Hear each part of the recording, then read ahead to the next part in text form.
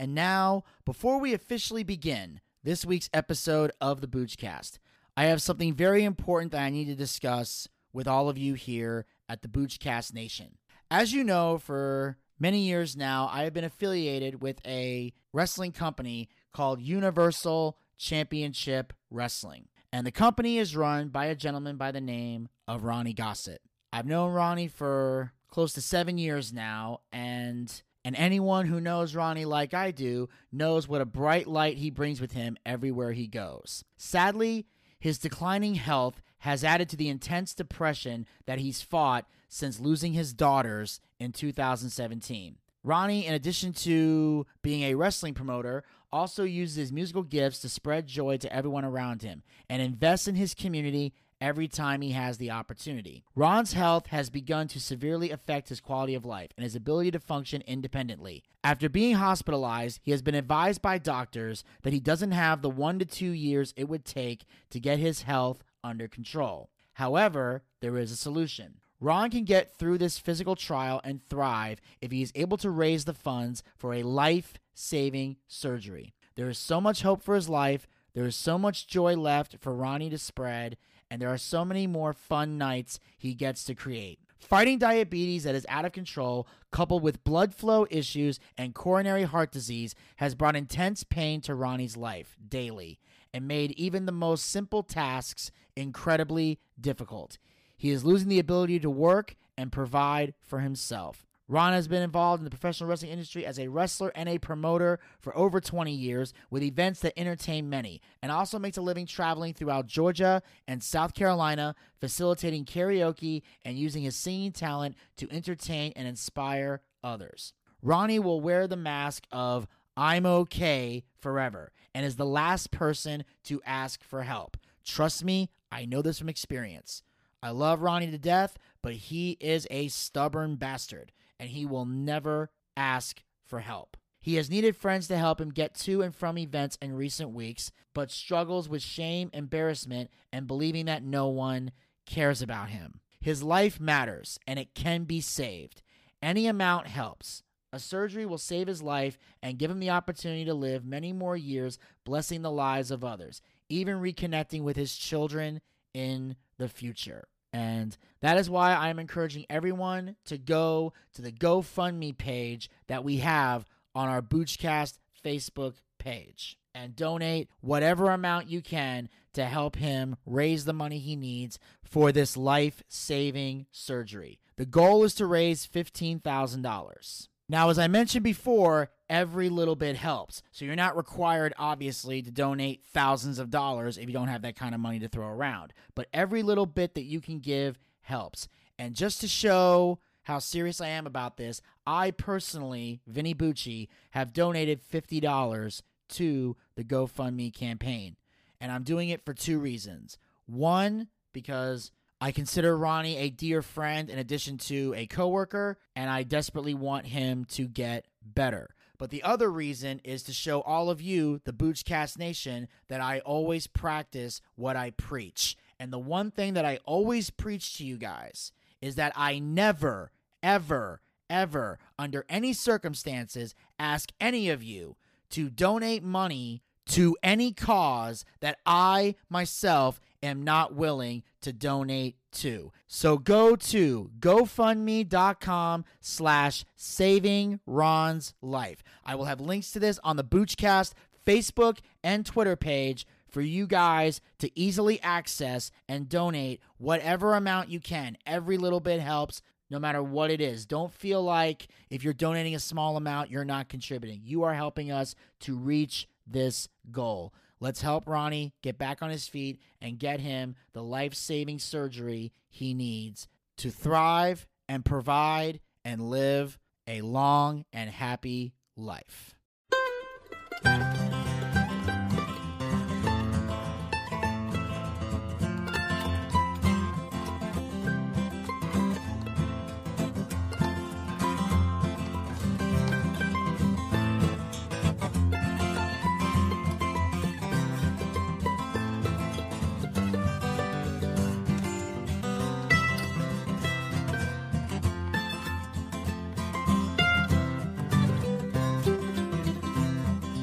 I was going over Kildare Mountain, I met Colonel Pepper and his money he was counting. I drew forth my pistol and I rattled my saber, saying stand and deliver, for I am a bold deceiver. Mushering-um-dur-um-da. Whack fall the daddy-o, whack fall the daddy-o, there's whiskey in the jar. The shining yellow coins, it sure looked bright and jolly. I took the money home and I gave it to my Molly. She promised and she vowed that she never would deceive me, but the devil's in the women and they never can be easy. Mushering-um-dur-um-da. Whack fall the daddy-o, whack fall the daddy-o, there's whiskey in the jar.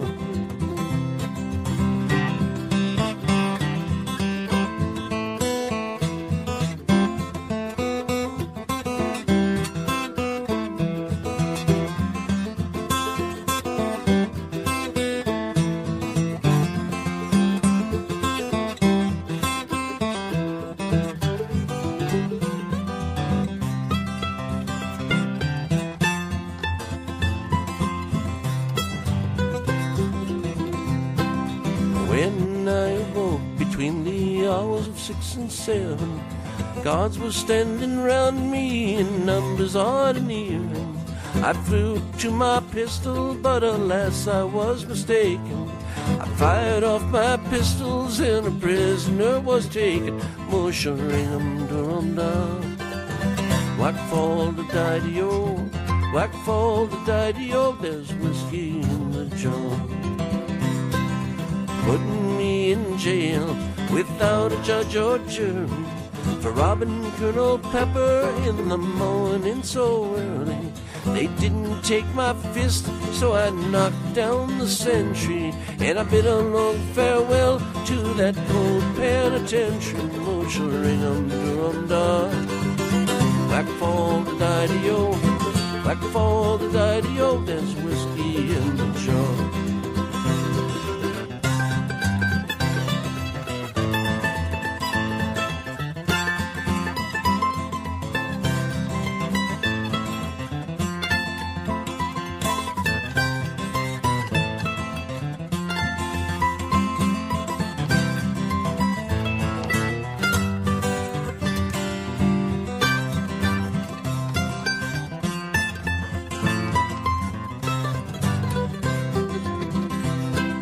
Some take delight in fishing and bowling, others take delight in the carriage of rolling. I take delight in the juice of the barley, courting pretty women in the morning so early. Mushering-um-dur-um-da. Whack fall the daddy-o, whack fall the daddy-o, there's whiskey in the jar.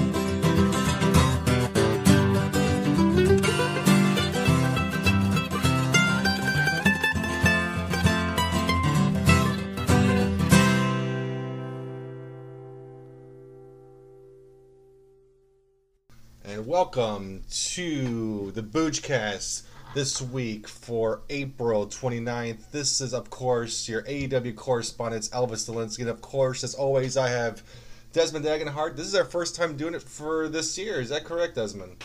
Yeah, it's the first one we've done since New Year's. Holy shit, man. I know, it's been a long time. And what you been up to, man? How's everything going in the world of Mr. Desmond Dagenhart? Things are going. As you know, I went and got an exotic pet. I got a spider. Oh wow, yeah. So was it a big spider, small? I mean, the one I saw was small. Is that the one you're talking about, the small little spider? Yes, that's the one I was talking about. It was supposed to grow and be really big. Unfortunately, it passed away this week. I'm sorry to hear, man. I know you brought it over to my house. We did WrestleMania weekend at my house. We did Saturday, and you brought your books with you. You brought your D&D stuff. We had that one shot, which, by the way, was freaking amazing. Had a lot of fun. Beef Wellington, of course, being the ham that he is. Had a fun time.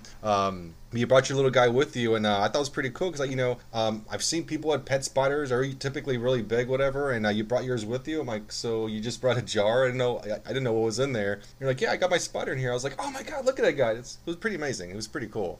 Yeah, unfortunately, the one that I bought was really, really young. It's really difficult to be able to get a spider that's that young to help to when you're as untrained as I am. It's hard to keep them alive, and I don't know what I did wrong. I don't know if I did anything wrong. Might have just gotten sick because I was young and it wasn't perfect, but it passed away.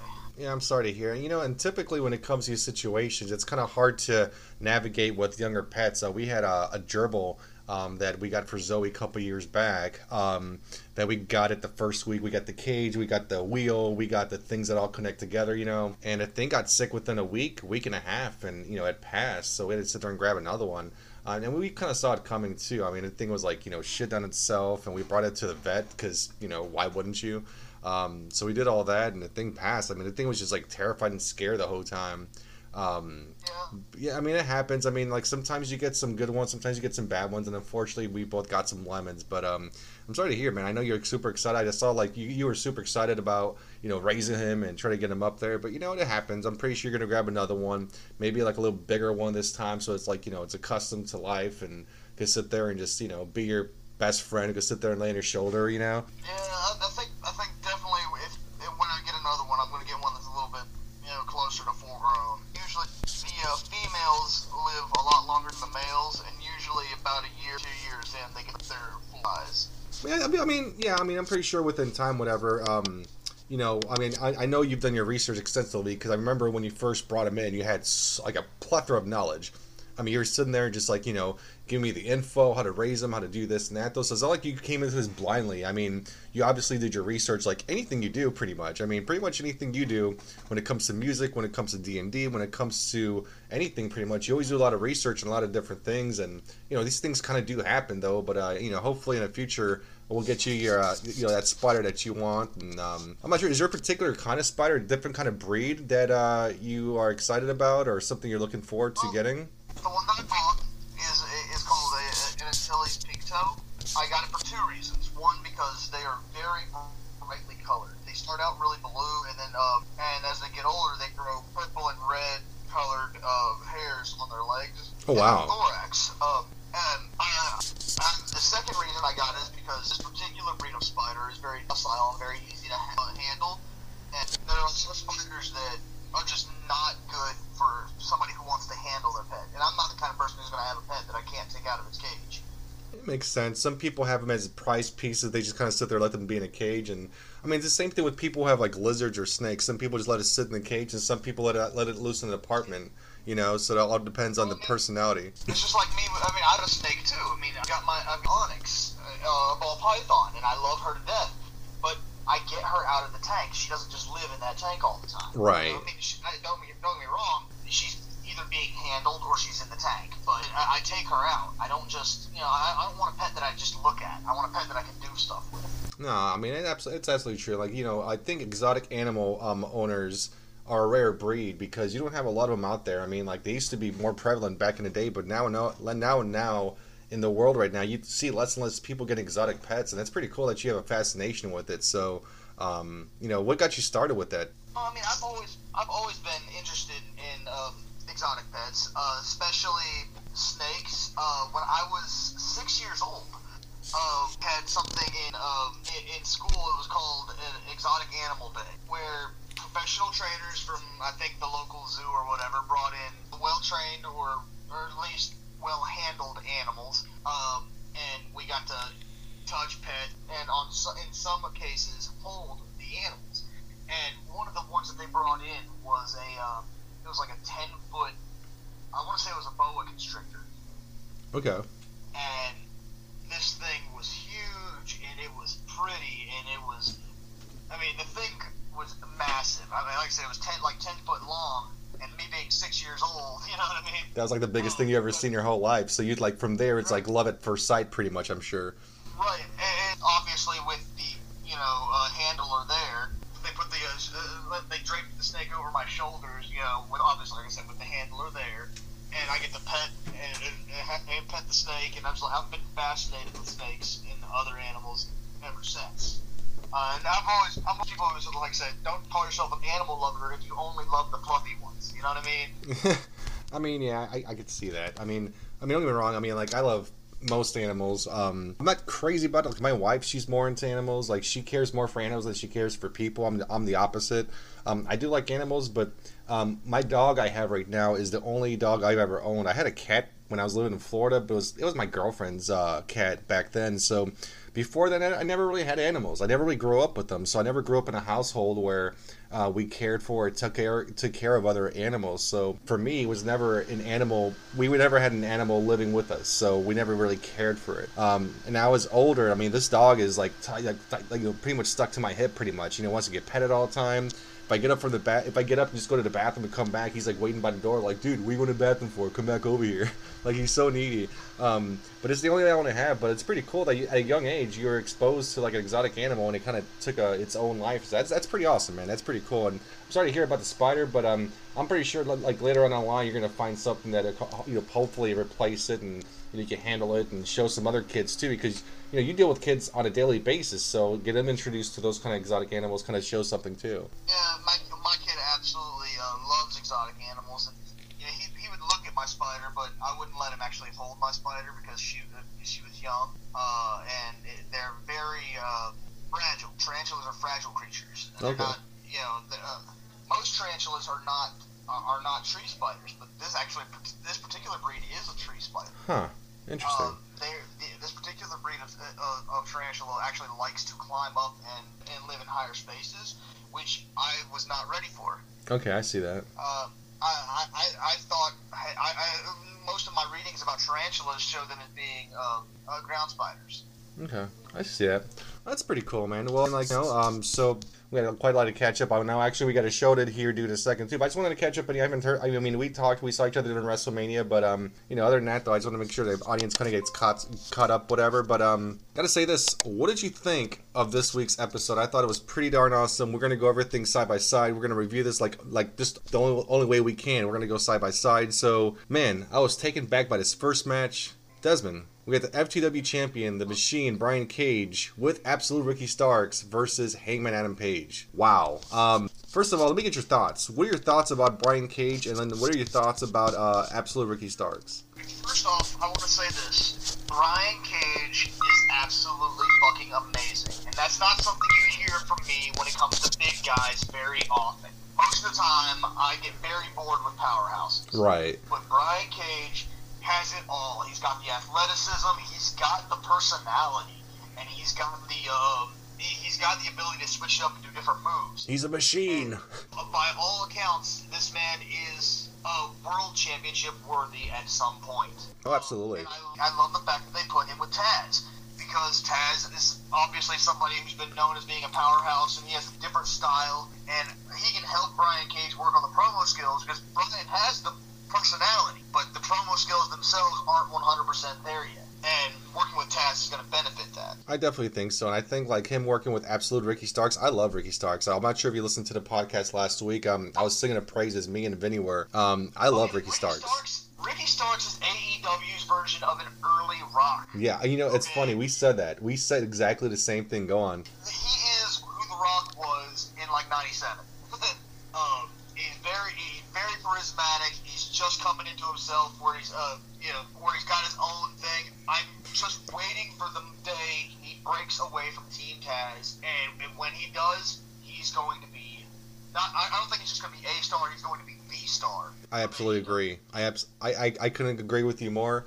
I said the same thing last week about Ricky Starks, and like when eventually, because I told him like just give him about 6 months, like where he came from 6 months ago to where he is right now. I mean, like leaps and bounds. Okay. And then, like, if you get under 6 more months, whoever the TNT champion's going to be, he's going to take it. And when he gets that title, with that swagger, with the way he kind of performs and the way he, like, his pacing and, like, his demeanor, the way he kind of carries himself, I mean, it's going to take him, like, to the moon. So I think when he does break away, it's going to be amazing. But unbeknownst to me, this is a #1 contendership match. I didn't even think about it until after the match, after they announced it. Hangman Adam Page versus the Brian Cage. And the big thing about this is I'm a huge Adam Page fan. I'm pretty sure most of us are at this point. Absolutely. Adam Page, just a lot like Brian Cage. Adam Page has it all. He's got the power, he's got the athleticism, he's got the personality, and honestly, he's got the likability. Like Brian Cage comes off as a douche. He does. I think it's because I think it's the way he presents himself. He's an absolute brick house, right? And then he's got that douchebag kind of like button chops. He's got the douchebag kind of haircut. I mean, the guy is probably a big fucking teddy bear, but we wouldn't know any different because on camera he looks like a douche. I mean, just to us. Absolutely. I mean, and that's part of being a good heel. Absolutely. I've never seen him not be a heel. When it comes, but a big part of what happened though with this match, and I'm just gonna go ahead and say it, with Brian Cage winning the match, it is like a lot of people are like, oh shit, that they're knocking Adam Page off his spot. How they did it made it to where Adam Page didn't look weak because of it. And I think that's an important thing. They had to jump him before the match to give Brian Cage the advantage. And I think to me that makes it to where Adam Page still had one hell of a showing in this match. It was a good match, all in all, and since they jumped him before the match, it was okay that he lost. Well, I mean, like, it was, for me, it was definitely an upset when it came to it. I mean, but at the same time, I'm kind of happy with the booking, and let me explain why. Heyman and Page was obviously set crew, like, it looks like he had like a missile strapped to his back, and he was getting back into the title picture. But I still think it's too early because with Kenny Omega, which we'll probably get to later on, Kenny Omega being like the belt collector that he is, he needs to hold on to those titles for a little bit longer. He just won the Impact title. He's AAA champion. He's AEW champion. So this little gimmick they're going through, or these little stint they're going through right now, has to run its course. So the person who's built up to be like the top babyface obviously is Heyman Adam Page, with the personality of an anti-hero almost in a way. So in order for that to happen, Heyman Adam Page has to drop in a ranking so that way when a time comes for him to actually take the title away from Kenny Omega, I think this is the best route. It made Brian Cage look like, he's a contender. He's going to be the first one in line to get the title shot. And that's awesome. I was swerved. I didn't think that Brian Cage was going to win because going into the match, I was like, okay, Heyman Page has got this. And when he lost, I'm like, it took my sales out. At the same time, I was like, you know what? That's wrestling. It wasn't predictable. It wasn't something I expected, and I am somewhere happier for it. I was wrestling entertained for it. I was like, you know what? That's good. They gave it to Cage. That's awesome. Absolutely. That's something that is, let's be honest, we have this prediction competition every time we do a pay-per-view watch party. Every time. And most of the time, we end up picking a lot of the same people, and only one or two matches determines who wins, because those are those ones that were like, I think this person's going to win for this reason, or I think this person's going to win for that reason. In this particular case, it's very rare that we're sitting there like we really don't know what's going to happen. In this case, we thought Adam Page had won. There was no way that they were going to take this number one contendership spot away from him right now. And then they did. And a swerve is not something that happens very often to analysts like us. And it's kind of nice too, the fact that something that should have been a traditional show, something we could have predicted easy on, the fact that they swerved is so quick. I'm like, you know what? That's good. That's good booking. Like, they really thought this through. So for me, I'm excited about it. I mean, I can't say I'm the biggest fan of Cage. I don't hate him. I think he's great, athleticized. He's big. He's locking in the promos, but that's not what's killing me about him. I loved him in the Lucha Underground. I liked him in Impact when he was there. I'm not saying I'm a big mark for him, but at the same time, I do like the guy. I don't dislike him. I like him. So this one actually came out of nowhere, and I was kind of happy. As like, Hangman Adam Page is like, give it to the big guy. Let him get into the picture. And I'm not sure what storyline's going to happen, but I'm pretty sure he'll be going after Kenny Omega, at least after one of those titles, because he's got 3 of them to go after. So we're going to transition to the next segment. We got the AEW World Tag Team Champions, the Young Bucks, and AAA Mega Champion, AEW and Impact World Champion Kenny Omega, along with the Good Brothers and Don Callis, were in a limousine. Omega said despite Moxley and Kingston ramming a truck into their trailer last week, he is not afraid. You mess with one of us, you mess with all of us. Eddie Kingston, you want me? You're going to get one of our goons first. Michael Nakazawa. And, I never really got your take on this. This is the first time you and I are talking about, we're correspondents for AEW. How do you feel about the Young Bucks and the Kenny Omega and the Good Brothers? I mean, I guess the Good Brothers, but I guess like this whole stable with Don Callis. How are you feeling about this? Is this like the right move to do? Is this the direction we have to go with these characters? I think that giving Evil was the best thing AEW has done. Because putting him as a faction, putting him as a fan favorite the way they did, he didn't have much of a personality. Let's be realistic here. He was boring. I have to agree with you. That's coming from somebody who is a Kenny Omega fan. I absolutely love Kenny, even when he was a face, because I loved watching him in ring. But his personality, his promos, they were just boring as a face. And some people are just born to be heels. No, I agree. And I believe Kenny Omega is one of those guys that he may be the sweetest guy in the world, and I get that. Definitely get that vibe from him anytime I see him outside of the ring. You know, if I see him doing something for another show or for an internet thing, or if I can see any fan interactions, I've never heard a bad word about the man. But right. The man is a fucking born heel, and you can't take a born heel and make him a face. No, I mean, I agree with you. I mean, like, we've seen a couple instances like that, though, in the past. Like, we've seen, like, Roman Reigns, the face thing just didn't work for him. When he finally went, like, full heel, it clicked. And it clicked so good. I'm loving Roman Reigns' character right now. What's his name? I was always a proponent of Roman Reigns. I was one of those people that always said that that Roman always had it in him. He was growing in the ring. It was getting better every single time. And when he was able to be himself for a minute, his promos weren't that bad when he was able to be himself. Yeah, and it isn't often because WWE's terrible about fucking writing promos for you. Oh, absolutely. The thing is, like, it doesn't make the person who they are, and the same thing could be said about Rollins. You know, I mean, when he was a face, it didn't really click that well, but when he became a heel, man, you know, whenever, like, he turned, or even CM Punk for that matter, you know, as a face, he was okay, but, like, as a heel, dude, he killed it. And there's, like, certain characters you just can't do it. Absolutely. John Cena, I love John Cena. It's one of those deals where everybody's like, oh, John Cena, who needs to turn heel, he needs the heel turn. That man wouldn't do well as a heel at this point. It wouldn't make sense. Yeah, it's true. He missed his mark on it, unfortunately. I don't say that, but he is a great face. He plays the role of face very well. And it gets stale, sure, but he plays it very fucking well, and he's still, to this day, he's a fan type.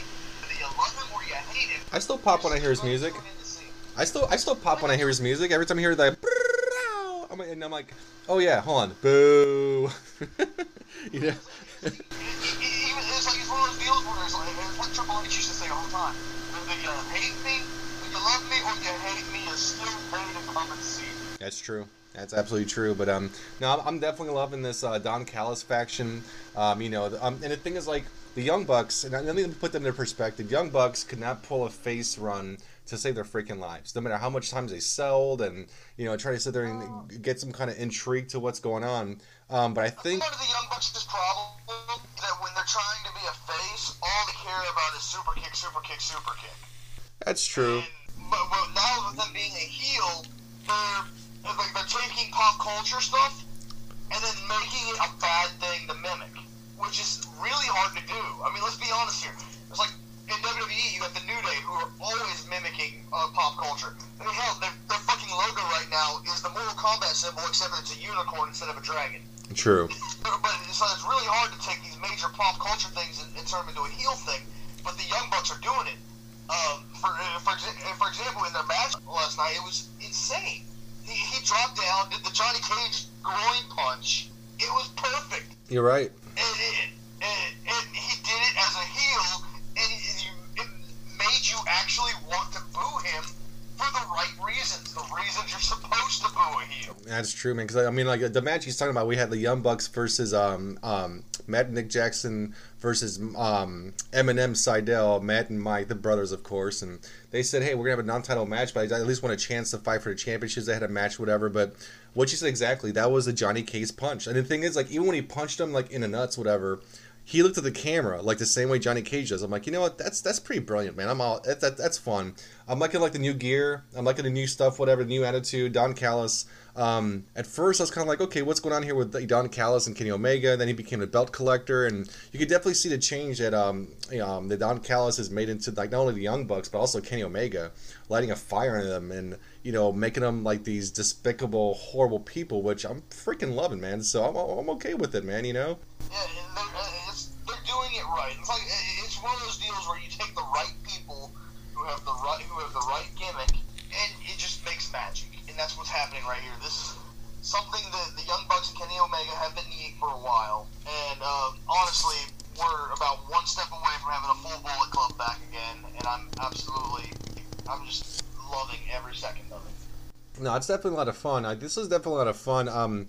I think the Seidel brothers are pretty fun. Obviously, we all know about Seidel. Unfortunately, he did the little slip up on a little battle royal. I mean, that's something he's never going to live down. But he's there with his brother. The thing is, but he did do that. He did kind of live it down because nobody talks about it anymore except for us. Let's be realistic here. No, that's cool, but that's going to be like that's going to be the energy for the internet. I mean, going forward. I mean, he's a new Shockmaster pretty much. But he's not. Go online, man. Go and look at the thing. They're not talking about that anymore. Why? Because he did the right thing. He kind of stuck it. He went back down. He's like, fuck, I fucked up. They put him in a low spot, and he built himself back up again. And now they're seeing him as somebody who built himself back up again. The internet is actually loving that Seidel right now. Well, with everything he's doing now, but the thing is, like, that's always going to be a stigma. I mean, like, whenever you look at the worst botches in wrestling history, you know, Titus Worldwide's in there, Shockmaster's in there, Sid Vicious is on there, Scott Steiner with his promos. I mean, like, you're always going to have, you're like, oh, this motherfucker botched this. It happens. Everybody. And it's wrestling. Had a bad botch. I mean, it's wrestling. It's gonna happen. It's bound to happen. But it's one of those things, though. Whatever. But I'm gonna go to the finale of this match. We got the Bucks who finish off Mike Sydal with the BTE trigger and score the pin. And of course, SCU came out and they came out to the ramp and talking about they said if they have one more loss that they're going to break up. What do you think they're so blatant about them breaking up? Is it because Kazarian wants to go in a backstage role, or what's the situation with that? Do you have any idea what's going on? I don't think they're going to. I don't think they're going to break up anytime soon. I think they're actually going to give them the championships. Okay, I can see that because we know we do have Scorpio Sky, who's pretty much out of SCU, whatever. He's doing his own thing with Ethan, All Ego, Ethan Page, whatever. So pretty much, their number one contenders are going to go for the titles, which is pretty awesome. And I mean, I look forward to it. I like Christopher Daniels. I think Frankie Kazarian's freaking hilarious. I'm not sure if you watch him on Being the Elites on their YouTube channel. Have you been watching that at all?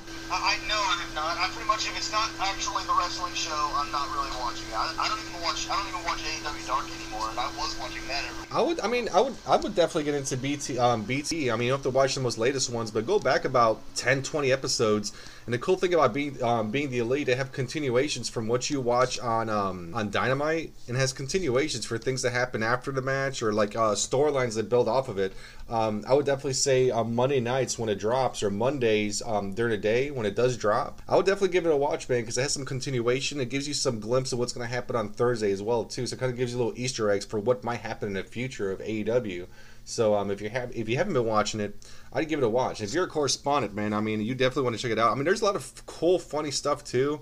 I mean, since you are an AEW fan and you love the product, I mean, BT will be right up your alley because it's not just like Madden and Jackson. It's got like the Dark Order. It's got like, I mean, it's got everybody on there pretty much. But it's pretty cool. I think you'll love it because it's, you know, and then if it becomes like an inside joke, you can start like seeing stuff like that makes sense. But I don't know. It's up to you. If you want to watch it, cool. If you don't, that's fine too. But I just figure, you know, you may want to watch it because it's you know, we're correspondents and you might like it. I'm just saying, it's a continuation from Dynamite, not from Elevation or Dark. It's a straight direction of Dynamite. I mean, I get that. It's just one of those deals where I've got so many other things I'm watching right now. I got you. Adding extra shit in there is for me. All right, so next we got a video package from Miss Jade Cargill. And she goes on to say, managers want to sign me, but they want a percentage. It doesn't work that way. I'm my own boss. If they want me, they better impress because I'm that bitch, she said. What are your thoughts on Miss Cargill? I think she is the stereotypical better than thou character, and it's one of those things where I really find her to be boring. You know, it's funny you say that. I was kind of trying to give her a chance to see what she's about, though. I think they put all this money, these promos and everything else to try to make her this big thing, whatever. And you know how it is when you build expectations so high, if it doesn't live up to it, though, it's kind of like, oh, all that talk, no bark? I don't know, man. I was trying to give Jade Cargill a pass, whatever. They brought everyone with Shaq and had a thing with Cody and Brandy, and it was like, you know, Red Velvet and all that. It just doesn't work for me. Like, who wants... I mean, like, okay, cool. She might be some kind of a contender, but she's making herself out to be a bigger deal than she really is. She's only had like a couple matches on here, and they were pretty big matches, but like mostly tags. You fought with Red Velvet, who was not really synonymous or really like a big name in AEW. So it's kind of like, hey, I beat Peter Avalon. I'm a big deal. You know, it's like, really? Come on, man, chill the fuck out. I mean, yeah, let's be honest. She's not Kenny Omega. She's not somebody who had a serious name before coming to the company. I mean, I'm not sure what kind of following and where they picked her up from. I mean, don't get me wrong, she's got swagger, that's fine though, but it doesn't come off organic. It comes off of being forced or being conceited, and it's like the same thing with like who was that wrestler? JBL, when he came out and said he was a wrestling god, and he was betting all these people. JBL was an okay wrestler. He wasn't great, but he made himself out to be bigger than he was, and that's why he didn't get like heat, like regular heat. People just didn't like him. It's like, no, man, like you're. That was it though. That was perfect because he was a great wrestler, and we knew that from his attitude era days. When he did the wrestling god thing, yeah, we all knew he wasn't as good as he was making himself out to be. That's what a heel does. He's like, motherfucker, I'm better, and that's what he's doing. But I like I said, it's got to a point where with Jade, I don't know, she doesn't have JBL's charisma. It's hard to say too, because I mean, he. Let me wrong. He was okay. He's a shitty announcer, but JBL knew exactly the right thing to say at the right time. He played the heel, especially against people like The Undertaker, and he did it so well. And I just don't feel like I'm getting that same feeling. But here's another thing, I stand by it as well. Back to what I was saying before, JBL was already established. We knew who he was. So when he came out saying that he was better, it made sense. We don't know who the fuck Jade is. No, you're right, though. I mean, like, I'm not going to hang up my boots on her yet. I mean, she might grow to be something better. I mean, I said the same thing about Britt Baker. I mean, she wasn't great at first, and now she's one of the better things on TV for AEW. So, I guess we'll have to wait and see with time, because if she's got all that swagger, she thinks she's better than everybody else. You can keep telling people you're great, but you just got to show it, though. And I think we just need more time and more screen time to get us there. But I think it's time for us to move on to the next segment. We have Penta El Zero Merdo with Alex Abrahantes versus freshly squeezed Orange Cassidy. Alex Abrahantes, he's on BT as well. If you watch BT, he's actually part of the Dark Order secretly, but he's not the interpreter for Pentagon. I'm just gonna call him Pentagon. I'm not gonna call him Penta El Zero Merdo. Fuck that. Pentagon versus Orange Cassidy. Alex Abrahantes, and the funny thing is, if I'm not mistaken, every time he says something for Pentagon, he's just making up shit as he goes. That's not what he's saying in Spanish at all. I'm fairly certain you're right. It's funny the way that they do it. And Penta's just like, we all know Penta can speak a little English. Of course. Alright? And he's sitting there, Penta just letting it happen, and it's great. I'm a big fan of both Orange Cassidy and Penta. Okay? I really, I know a lot of people hate on Orange Cassidy, and I've said it before, but I'm going to explain it again. The reason I like Orange Cassidy is people are like, oh, he's shitting on the business. He's not like, no, he's not. His entire gimmick is a very simple one. Like, he just does it with his hands. Exactly, he does it with his hands in his pockets. Why? Because he is literally looking at you and saying, I don't need my hands to beat you. And he took arrogance and made it a face gimmick. Which is weird. And it works, though. So many people fucking cheer him. It's insane. It's so hard to take arrogance and make it a face gimmick. It's just like back when Eddie Guerrero went from heel to face that first time. He's like, yeah, I lie, cheat, and I steal, but at least I'm honest about it. Yeah. It's the same thing to me. He took something that's not supposed to be a face gimmick and made it a face gimmick, and it works. And when he thinks need to get serious, he takes his hands out of his pockets. It didn't take long for his hands to come back out of his pockets in this match. He knew Penta was a threat. He just needed to get in his head for a minute. And that's what it is too. I mean, like Orange Cassidy, and don't get me wrong, I like the guy. You know, I'm saying I was in on a joke a long time ago because I watched him on BT. I mean, when I first studied, when they first told me about AEW, and I had to learn up all these different characters, Orange Cassidy, Luchasaurus, Jungle Boy, Jack Perry, and all them. Orange Cassidy is something I kept an eye on. I'm like, dude, you need to keep an eye on this guy because this guy has a shtick. It's a joke, but at the same time, it's like, you know, it's a good shtick that works. But the thing is, you have to keep it capped. You got to keep it capped. You can't use it all the time. It's like you can't be a one-trick pony when it comes to it. Vinny absolutely fucking hates it, which I think it's adorable when he sits there and gets all pissed off and bent out of shape about Orange Cassidy because he listens to Jim Cornette. And don't get me wrong, I do too. I like Jim Cornette. He's a great historian, but his views could be very tainted sometimes about what he thinks the wrestling business should be. His wrestling IQ has not evolved because he's so set in the past, he can't see what's going on in the future. Now, if he wants to give you finishes when it comes to things, he's a brilliant man. But man, does he hate Kenny Omega? Man, does he hate the Young Bucks? Man, does he hate Orange Cassidy? It's a new style of wrestling. It's a new breed of wrestling. It's not something that he's really privy to, or not really privy to, but he hates the new style so much that he just dogs and just calls them dog shit cosplay, grab ass wrestlers. And Vinny kind of takes that sentiment when it comes to it. There's nothing wrong with it. I mean, Vinny has his own opinions about things, and he doesn't just listen to Cornette. He has his own opinions, but I kind of believe in the same fact with Orange Cassidy. When it comes to his personality, you got to kind of keep it capped, and you can't use that same trick over and over again. I mean, the thing is, Orange Cassidy, we both know could go.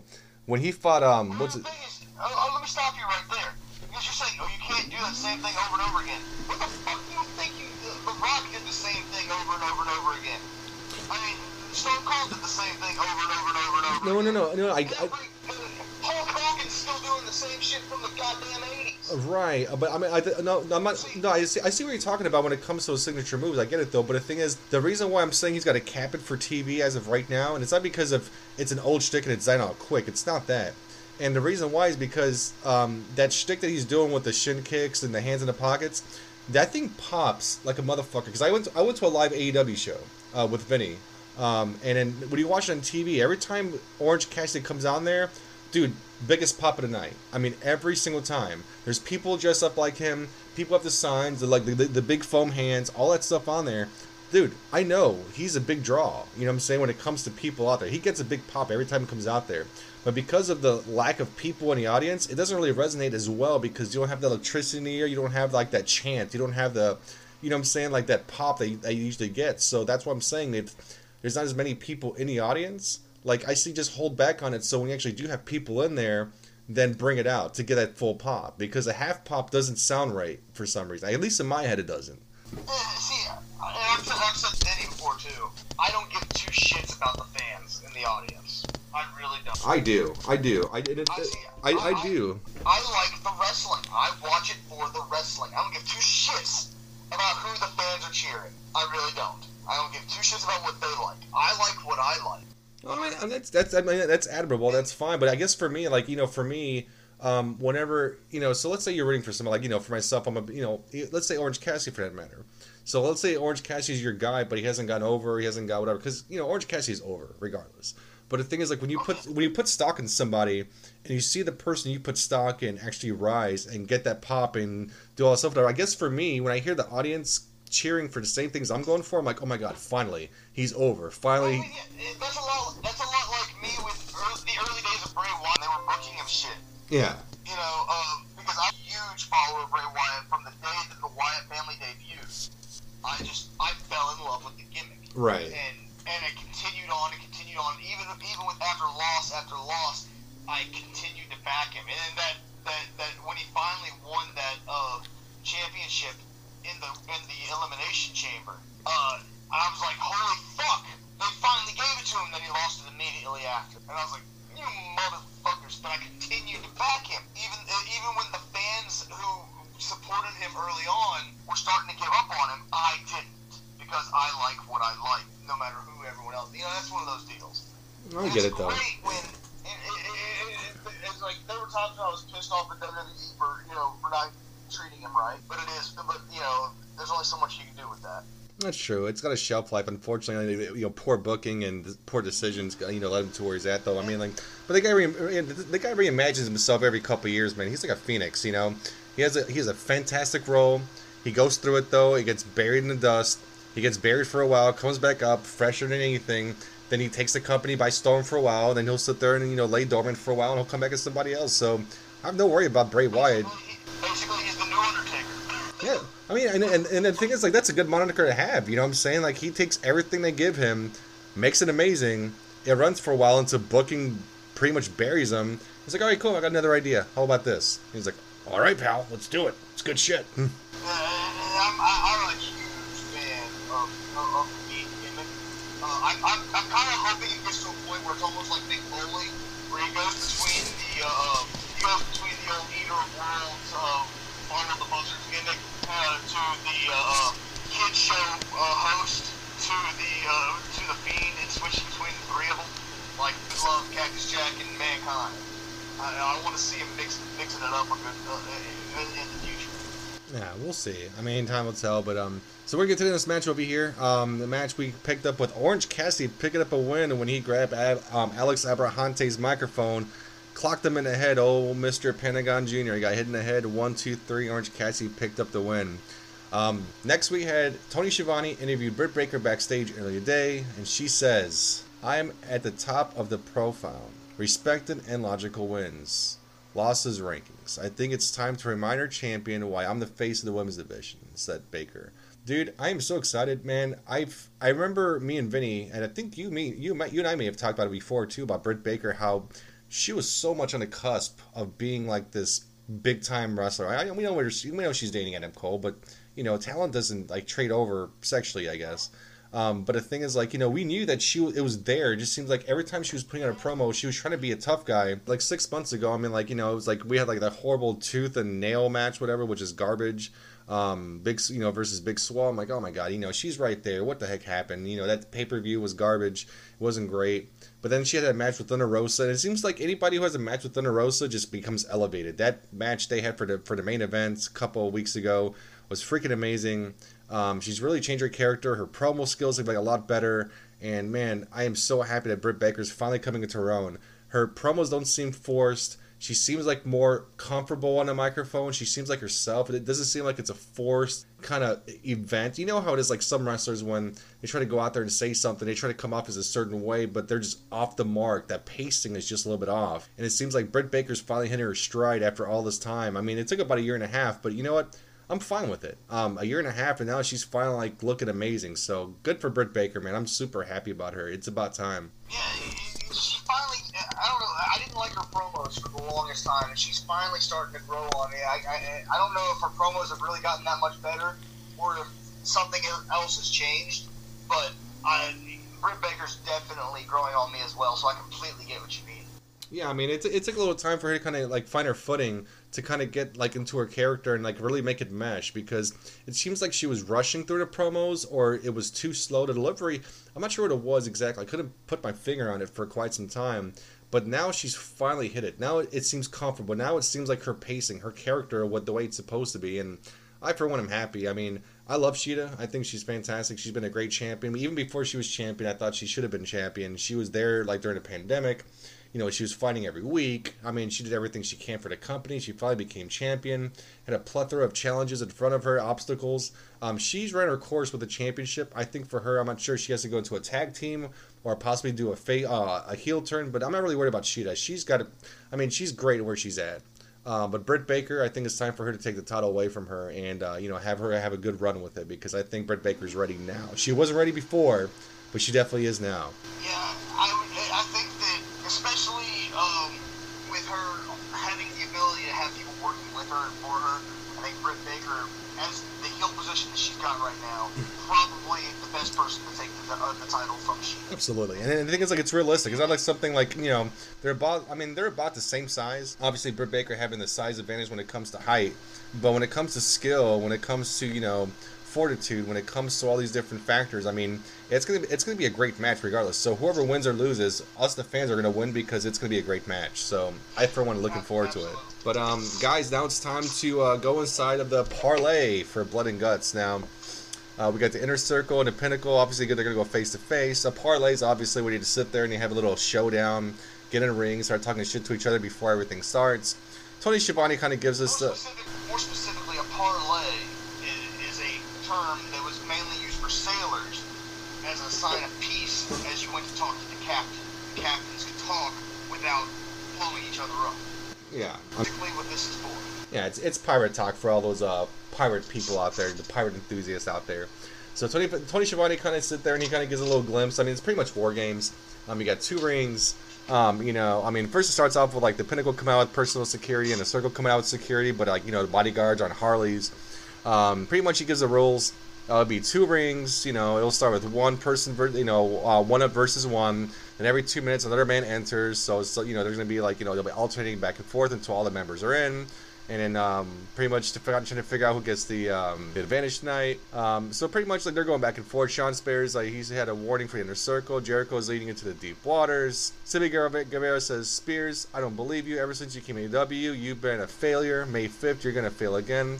I'm going to fight everybody. You want to take advantage? You've got it. And pretty much he also said, you failed in that other company. You're going to fail here too. Which is pretty awesome. I thought that was great. Cash Wheeler told Santana Ortiz that they better not bring their soft versions to Blood and Guts because they're never going to make it out. Lex Hardwood said the Inner Circle was in his world now and he's unafraid to die. That's kind of weak. Santana said in 7 days the Pinnacle will be locked up with the Inner Circle. And obviously you had MJF and Chris Jericho. MJF says, as a gentleman, I'd like to thank Chris Jericho. Without you, there is no AEW. You are a top guy, the draw, the bridge for the lapsed fan.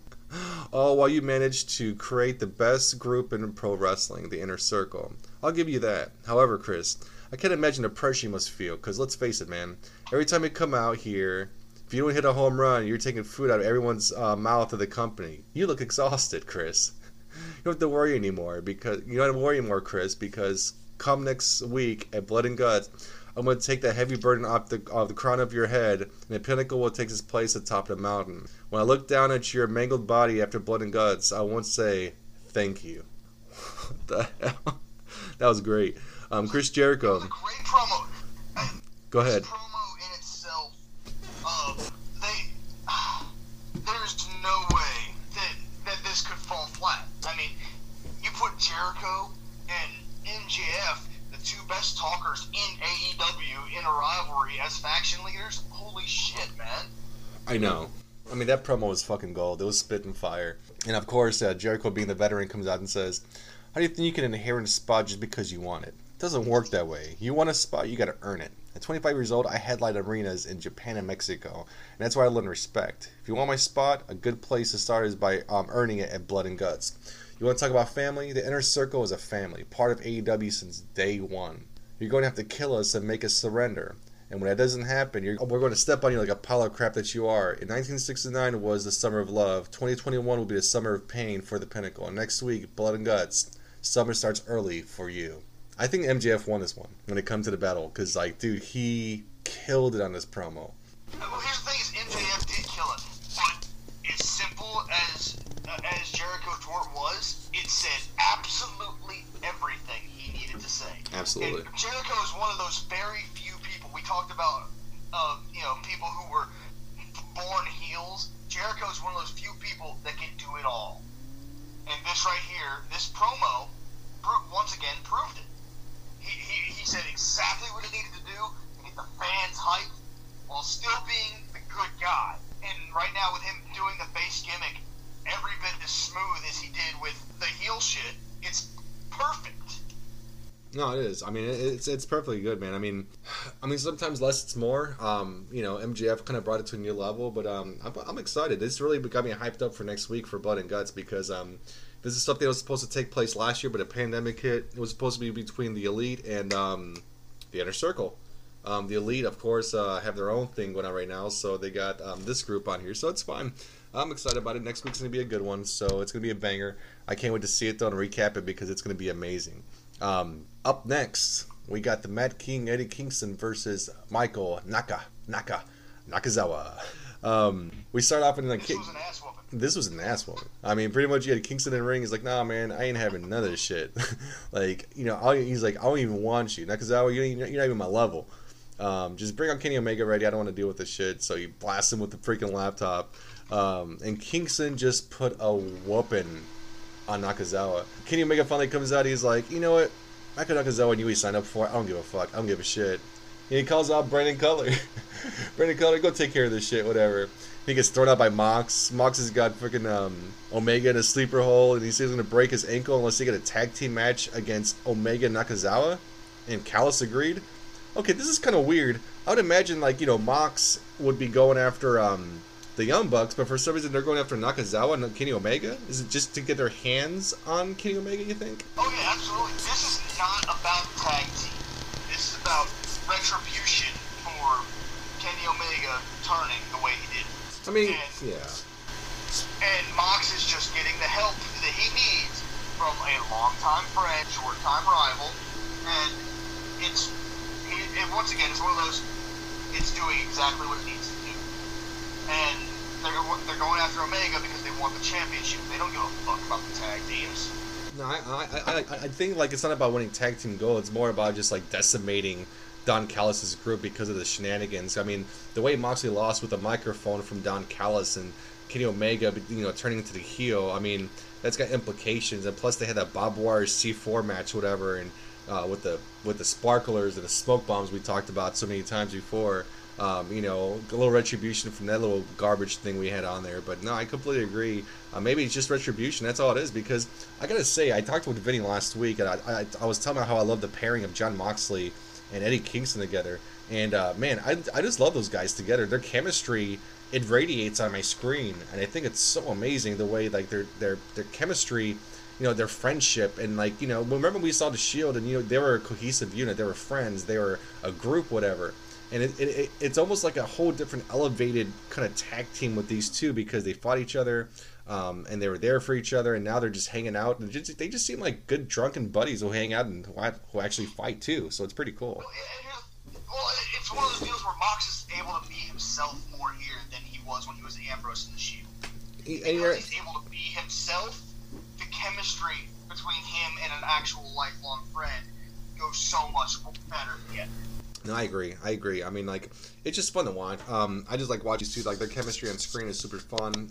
Mox seems like he's having a lot of fun. Kingston's having a lot of fun.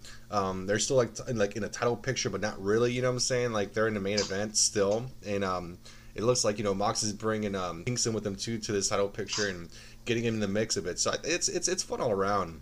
I like the booking they've been doing lately and putting those two together because, like I said last week, talking about Mox's character when he first came in, he was chasing at the title, won the title, lost the title, and now he's just like in a tag team now, kind of like separates him from the title picture, but at the same time he's still in the main event. And I think it's smart on his part having the control that he has to still stay relevant, but at the same time still have something to chase after, even though it's not the title itself, but still chasing after the champion. So it's pretty fun. I like it. Yeah, I'm looking forward to seeing where this goes. Keeping Kenny Omega in the position he's in, it's working great. Having Mox there at the top of his game with Eddie Kingston, and eventually we're going to see Eddie Kingston with that title as well. And I'm just waiting to see where this goes from here. Absolutely. Well, to the next segment over here, we got Taz was backstage interviewed by Tony Schiavone. Christian Cage walked out to address Taz. He says, "You talk a big game, Taz, but to back it up, you surround yourself with Team Taz just to feed your own ego. I represent everything you wish you could do. I will not allow you to leech off me. So go ahead and send Team Taz after me one by one, and they'll learn a lesson. Hopefully, before it's too late, they'll realize they'd be better off without you." Enough said. Christian Cage, loving him, man. I'm loving him here in AEW. Yeah, where was this WWE? Yeah. I wish I had seen this Christian all those years ago. Yeah, me too. I kind of wish I did too, but at the same time, better now than ever. I mean, you wish it was there a long time ago, but at the same time, like it's here now. It's here when I need it, so I'll take it. I think of the way he performs.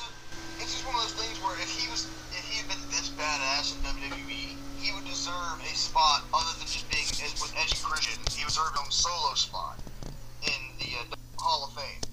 But with how it didn't happen, the way it changed, he doesn't deserve that spot in WWE. No, I get it. And the thing is, like, maybe he just maybe it didn't click for him. Maybe it seems like every time he went back to WWE, he was always cast in the shadow, and he always had that fear. And you think these superstars who are bigger than life, whatever, think like they're immortal, or they're not prone to being jealous or living in the shadow. And he might have outworked everybody, but he wasn't that great. He wasn't given the opportunity, and if he was given an opportunity, he didn't make the most of it. So I think maybe now that the fact that I would definitely say AEW is a lesser company because they haven't been around that much, and it's not to the standard. I'm not saying standard, but it's not to the heights that the big machine that WWE has reached yet. But I think now that he's in AEW, he's more able to kind of like let his guard down and just be himself. And then whenever people are just being themselves without being forced to be a certain way, it radiates on TV, and it's fun.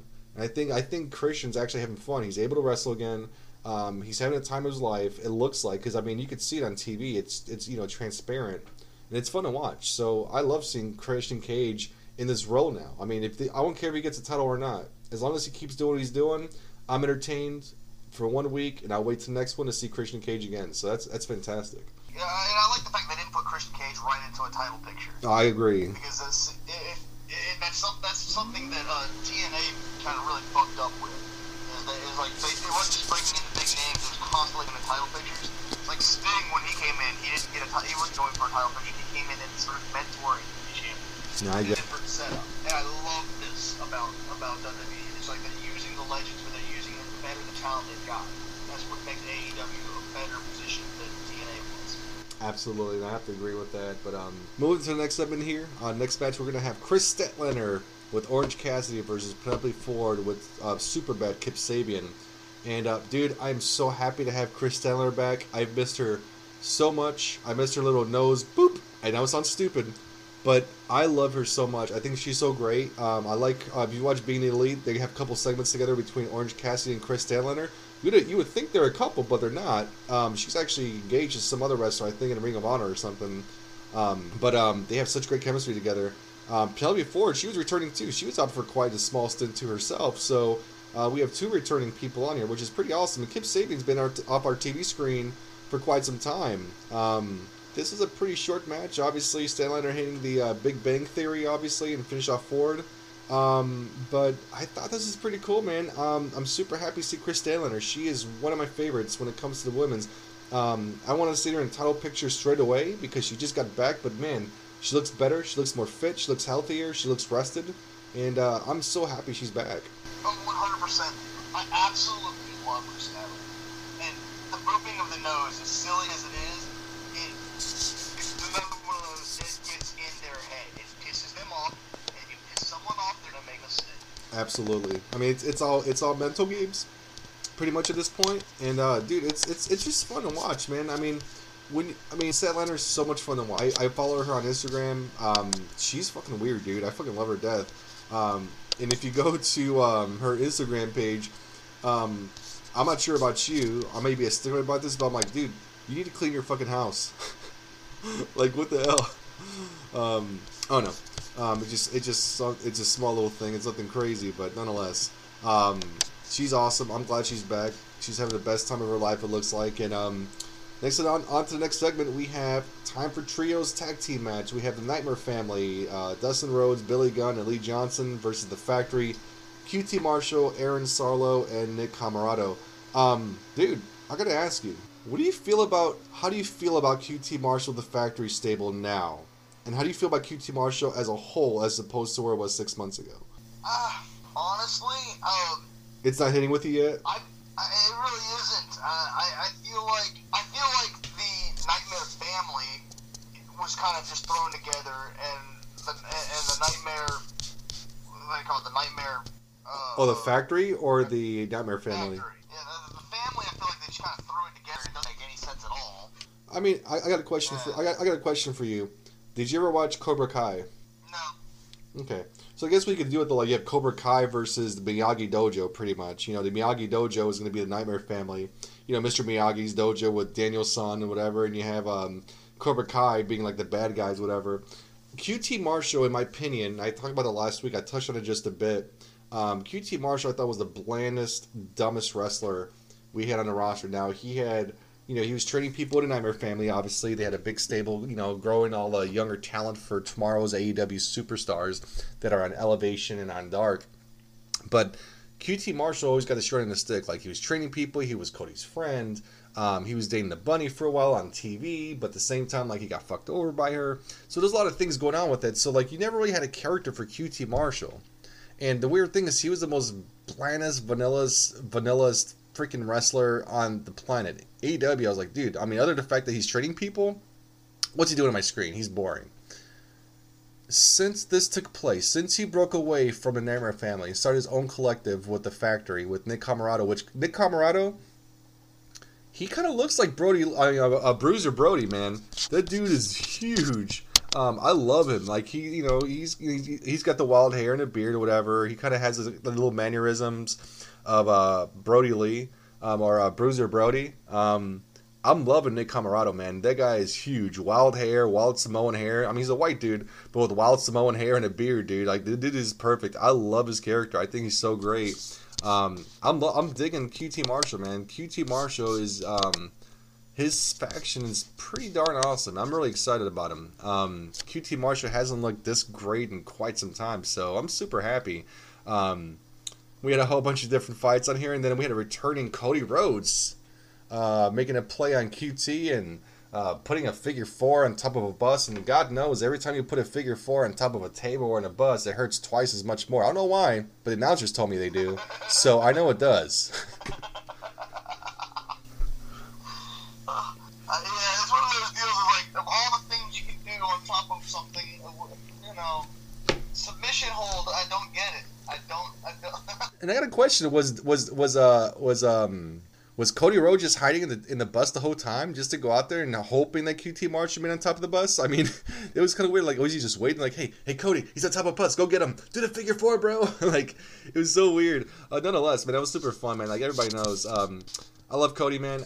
He could do no wrong to me. I think he tells a great story when it comes to promos, when it comes to wrestling matches. Is he a 5-star wrestler? No.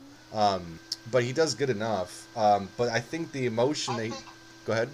A big thing with Cody is that he has worked with so many greats. Of course.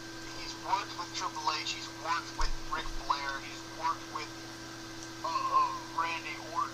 I mean, he has learned from so many of the biggest names in pro wrestling, and that he knows the psychology. He knows what he needs to say. That it's like he's never gonna be the most exciting wrestler. He's not Jeff Hardy. He's not he's not gonna do the crazy flying stuff. He's never gonna be the powerhouse. He's never gonna be the John Cena. He's never gonna be the Batista. So with his style, he's kind of set in the middle, and it's kind of weird for him, but he is still a big name and a big draw. So it's a weird position with him being so popular without being that top tier guy that so many of the people he's worked with have been. No, I mean, I think you hit the nail on the coffin. I mean, don't get me wrong. When he was in WWE, he was white lightning hot before he left. When he had like the ladder in the match when he lost against Damien Sandow, and Damien Sandow took the briefcase, dude, he was white lightning hot. And after that, though, he was pretty fucking hot for a while. And what did they do to cool him off? They gave him a Stardust gimmick, and they made it to the Independents. Joined a Bullet Club, did some great things, and you're right, he's never going to be a top guy. I mean, but the thing is, he knows his limits. He knows what he can do, he knows what he can't do. He can sit there and sell a passionate promo. He can sit there and have some great matches. I think the first All In when they had it for him versus Nick Aldis, I think it was probably one of his best matches he's ever had. And, it was so much fun to watch. Cody, coming to his own, building this company and get everything taken care of. I mean, he knows his limits. But the thing is, like, he knows that he'll give you everything he can when it comes to these kind of matches. So, I mean, I love Cody. He can never do any wrong because you're right. He's never going to be the big powerhouse like Batista or, John Cena. He's never going to be a high flyer like Phoenix or Pentagon. He's always going to be that guy who could actually put somebody over or draw some kind of emotion and make you feel for something, which is something that most wrestlers can't do. So he's got a special power in himself every time he comes out to the ring. If he wants to put somebody over, by God, he'll do it. If he wants to sit there and come off as an asshole, he'll do it. He makes you feel.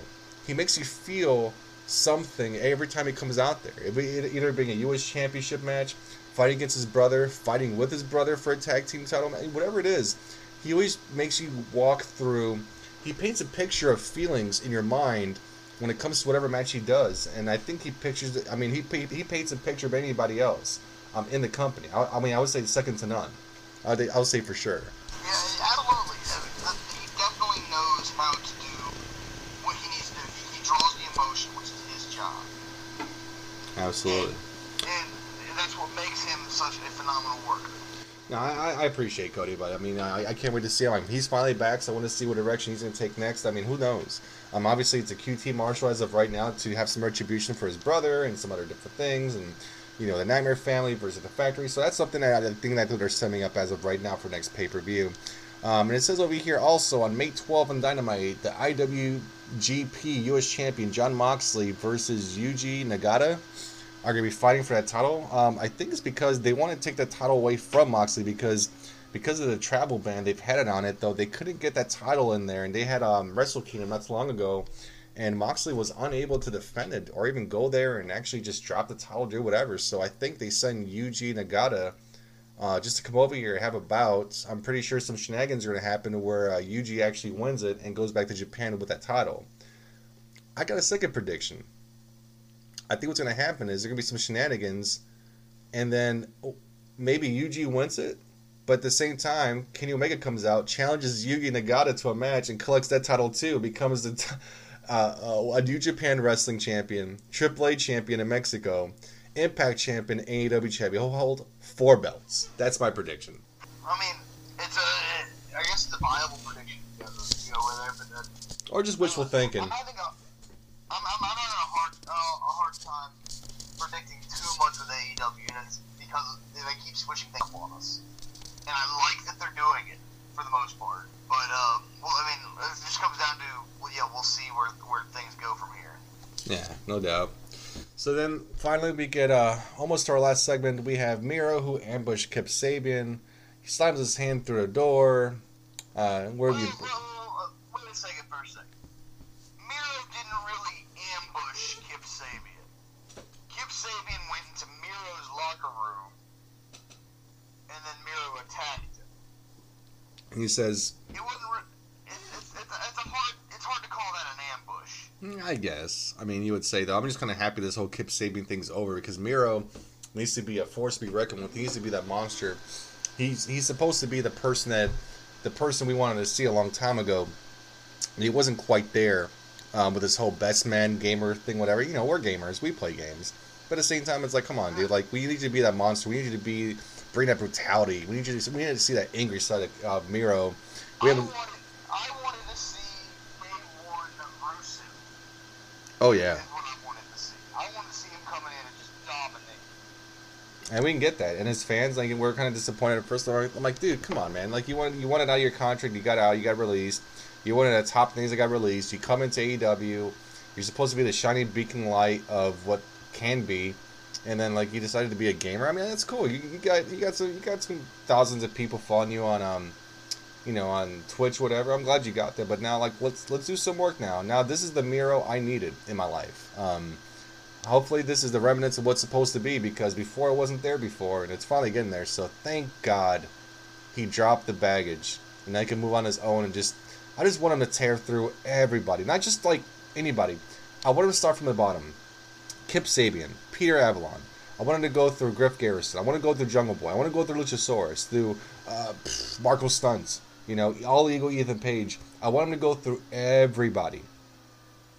Get that TNT championship. Now, in all fairness, I don't really want him to go through Luchasaurus because I freaking love No. Listen, I do too, man. Luchasaurus is awesome. He needs to break away from Jurassic Express, or they just need to get rid of Marco Stunt, is what it is. We could talk about that for days, but Luchasaurus just needs to branch on his own. I mean, it shouldn't be like a breakup where someone turns on the other person.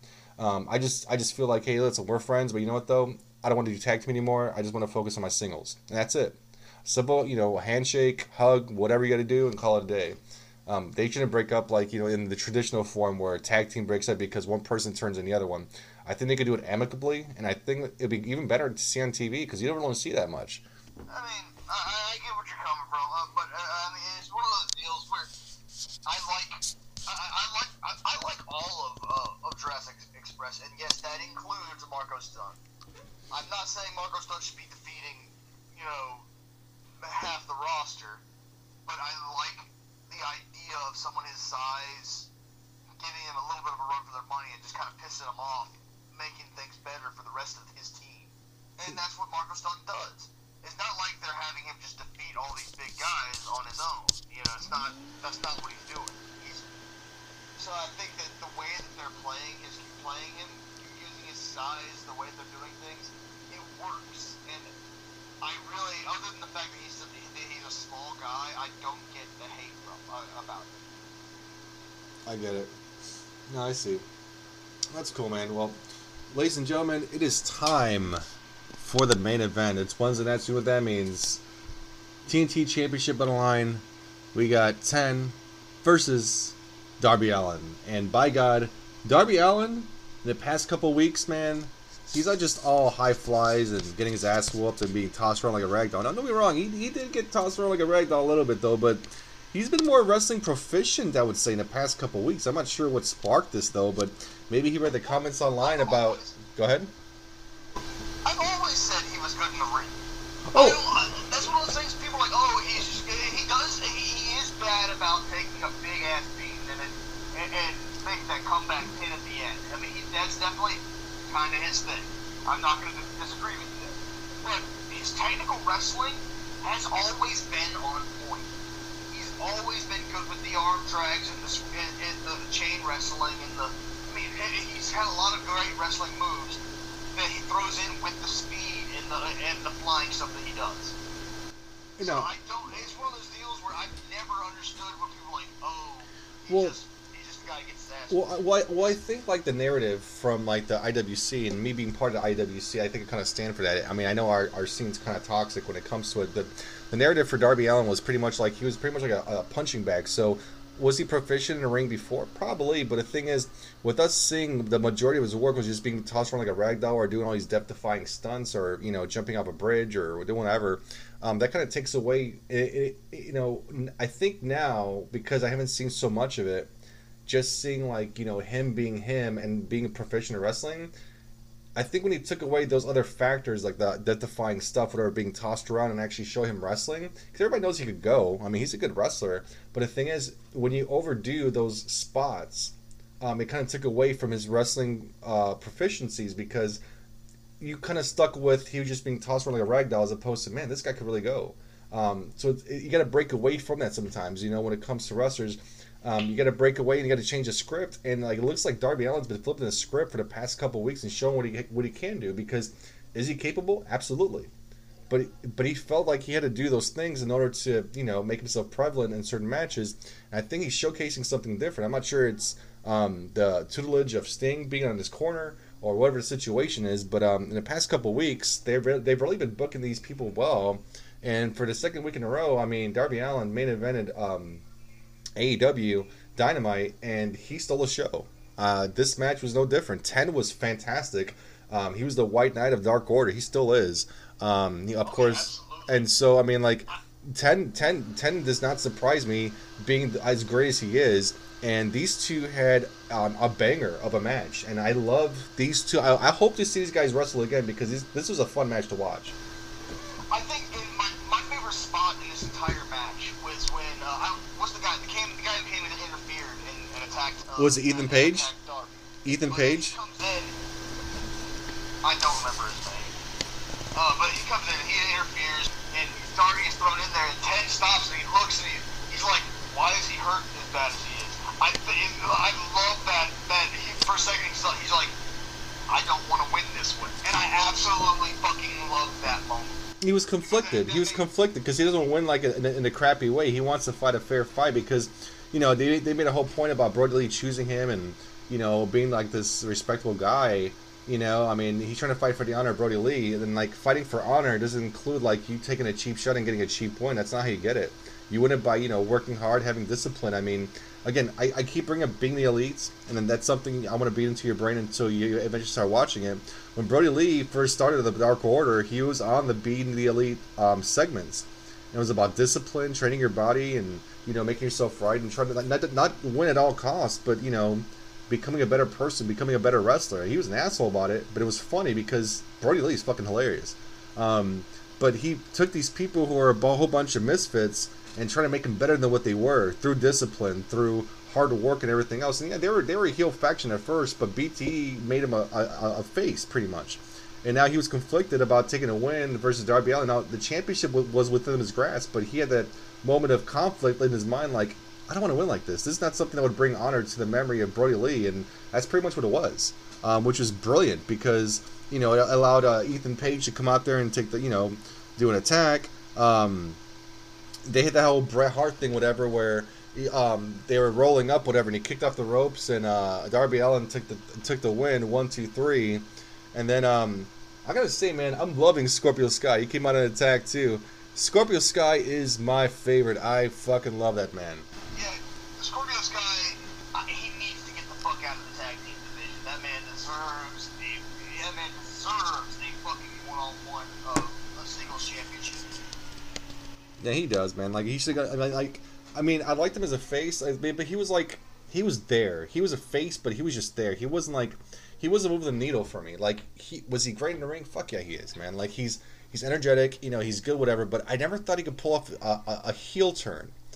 And I'm loving this heel turn from Scorpio Sky, and the thing is, like, I think it's going to take him pages. I think they want to just put him with all ego Ethan Page just to kind of like get him accustomed to the way AEW does things as a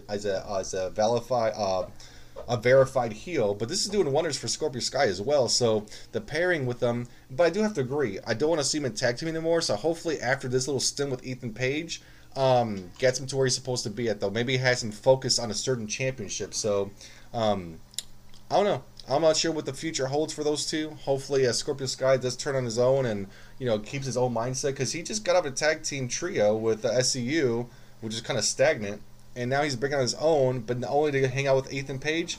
Logically, it doesn't make sense, but hopefully there's something later down the line to hopefully put an end to it.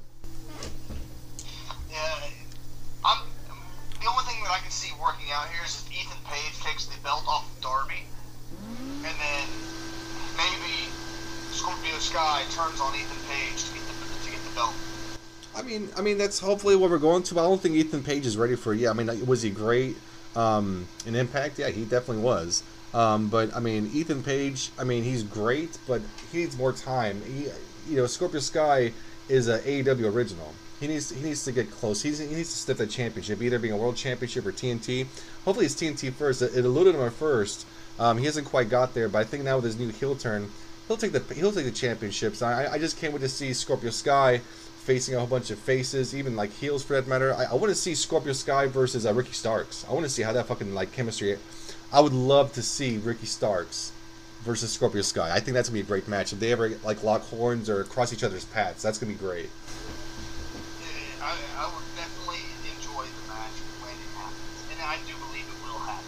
Oh, it's going to happen eventually. When it does happen, I'm going to be happier than a pig in shit. So, the match concludes. One last thing. Lance Archer comes in and runs off Scorpio Sky and Ethan Page. What the fuck are they doing with Lance Archer? Like, what the hell's... What's going on? Is he getting advice from the Big Show? Like, hey, he should be a face one day, he should be a... Like, what the hell's going on? I think what they're doing is they're having a weird thing between him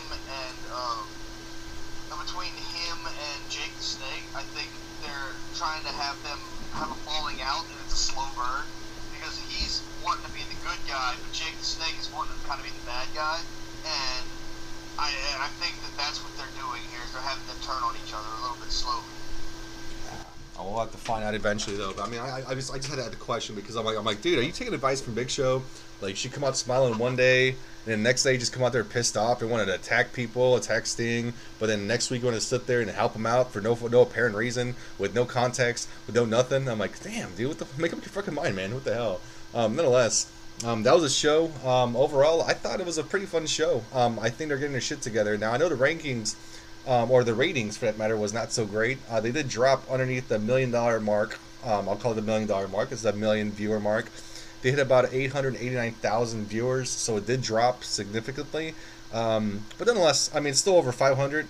I mean, they're about where they're supposed to be at, so I'm pretty sure TK is pretty still happy with what he has right now, but it did take a dip for the past couple weeks. I mean, it is what it is.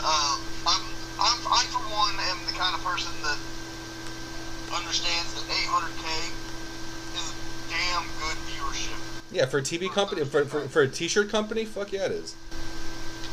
Yeah, I mean, for a fucking Wednesday night, 8 o'clock program, to That's damn good viewership. No, I'm pretty sure TNT's happy. I'm pretty sure TNT's happy to have 800 plus viewers having their eyes on it. And for the past couple of weeks, they had 1 million people on it. So imagine all the advertisers. I'm pretty sure they were super stoked. And it's only going to build up. So I thought it was a good show from start to finish.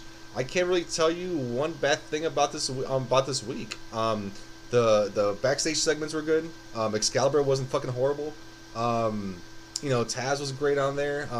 We had a couple swerves for tonight, so we got some new angles coming out. So I thought it was an overall good show. The booking was great. It plants a seed for next week, which is something you always want to see in wrestling. So I, for one, was happy with this week's showing. So before we go, I'm gonna go ahead and do the AEW rankings as of Wednesday, April 28th. Now, dude, I'm so confused. I'm so confused with this rankings. It doesn't make sense. But I'm going to say it anyway. I'm going to start off with the men's championship. Obviously, your world champion, your triple head champion is Kenny Omega, AAA, AEW, and Impact. Your TNT champion is obviously Darby Allin. Number 1 contender, it says here, it's Adam Page. Number 2, it's Orange Cassidy. Number 3, it's Jon Moxley. Number 4, you have Pac. And number 5, you have 10 of the Dark Order. Again, this is freaking weird. Just put out 2 days ago. For the women's ranking, obviously you got my girlfriend Hikaru Shida. She's your current champion. Number 1 contender, you have Britt Baker. Number 2, you have Thunder Rosa. Number 3, you have Ty Conte. Number 4, you have Nyla Rose. And number 5, you had Red Velvets. And last but not least, your tag team rankings, the bread and butter of AEW. You got your tag team champions, the Young Bucks. Number 1 contender for the championships, you have obviously SCU. Number 2, you have Jungle Boy Jack Perry and Luchasaurus of Jurassic Express. You get the Varsity Blondes and Griff Garrison and Brian Pillman Jr. Number 4, you have the Acclaimed with Anthony Bowens and Max Caster. And last but not least, FTR, Dax Harwood, and Cash Wheeler. And those are your rankings for AEW on April 28th, 2021. Desmond, anything you want to plug before we let go of the show? Well, as always, everyone knows I'm more than a wrestling fan. I am a musician, and as always, my music can be found at facebook.com/Desmond Dagenhart. That is DesmondDagenhart. Like, comment, share. The more you guys interact with my page, the more stuff I'll post. It really does come down to that. I'm gonna start calling you. I'm gonna start calling you Double D's from now on. If that's cool, Double D. You wouldn't be the first. I won't be the last. Thanks to that comment. Alright. Otherwise, thank y'all very much. We'll be back next week. Absolutely will. And don't forget, folks, we're now on Spotify, Google Play, all your favorite podcasts on there. Don't forget to follow us on Facebook at the Boochcast. Same thing with Instagram. Everything's made a Boochcast. So if you think about it, Pinterest, probably Boochcast. Instagram, Boochcast. Facebook, MySpace, why not? Don't forget, we do some stuff on Twitch as well. We're doing some one-shots. We're going to start having a campaign here soon. He just posted a whole bunch of videos for the Dark Side of the Ring. We have the WrestleMania video. We did a recap on that. Actually, the live show, he's going to be posting on Twitch and YouTube as well. Same thing, we had a one-shot that we did for WrestleMania weekend, which I thought was really awesome. I can't wait till we do some more one-shots in the meantime to actually get our campaign started. So don't forget to like, subscribe, follow your favorite people here at the Boochcast. Thank you so much for listening tonight, guys. It was fun. Hope to see you next week. Tell you all your friends, like-minded people who love wrestling, AEW in particular. Don't forget to like, subscribe, and tell your friends, because we're here every week. Hope you enjoy. Take care, and good night. Good night, and goodbye. Well, I see by the clock on the wall that it's time to bid you one and all goodbye. Goodbye. So long. So long. Farewell. Farewell. Adieu. Adieu. Be good. Stay well. Bye-bye. Keep warm. Relax. At ease. Take care. Stay loose. Adieu, mon vieux. À la prochaine. Goodbye till when we meet again.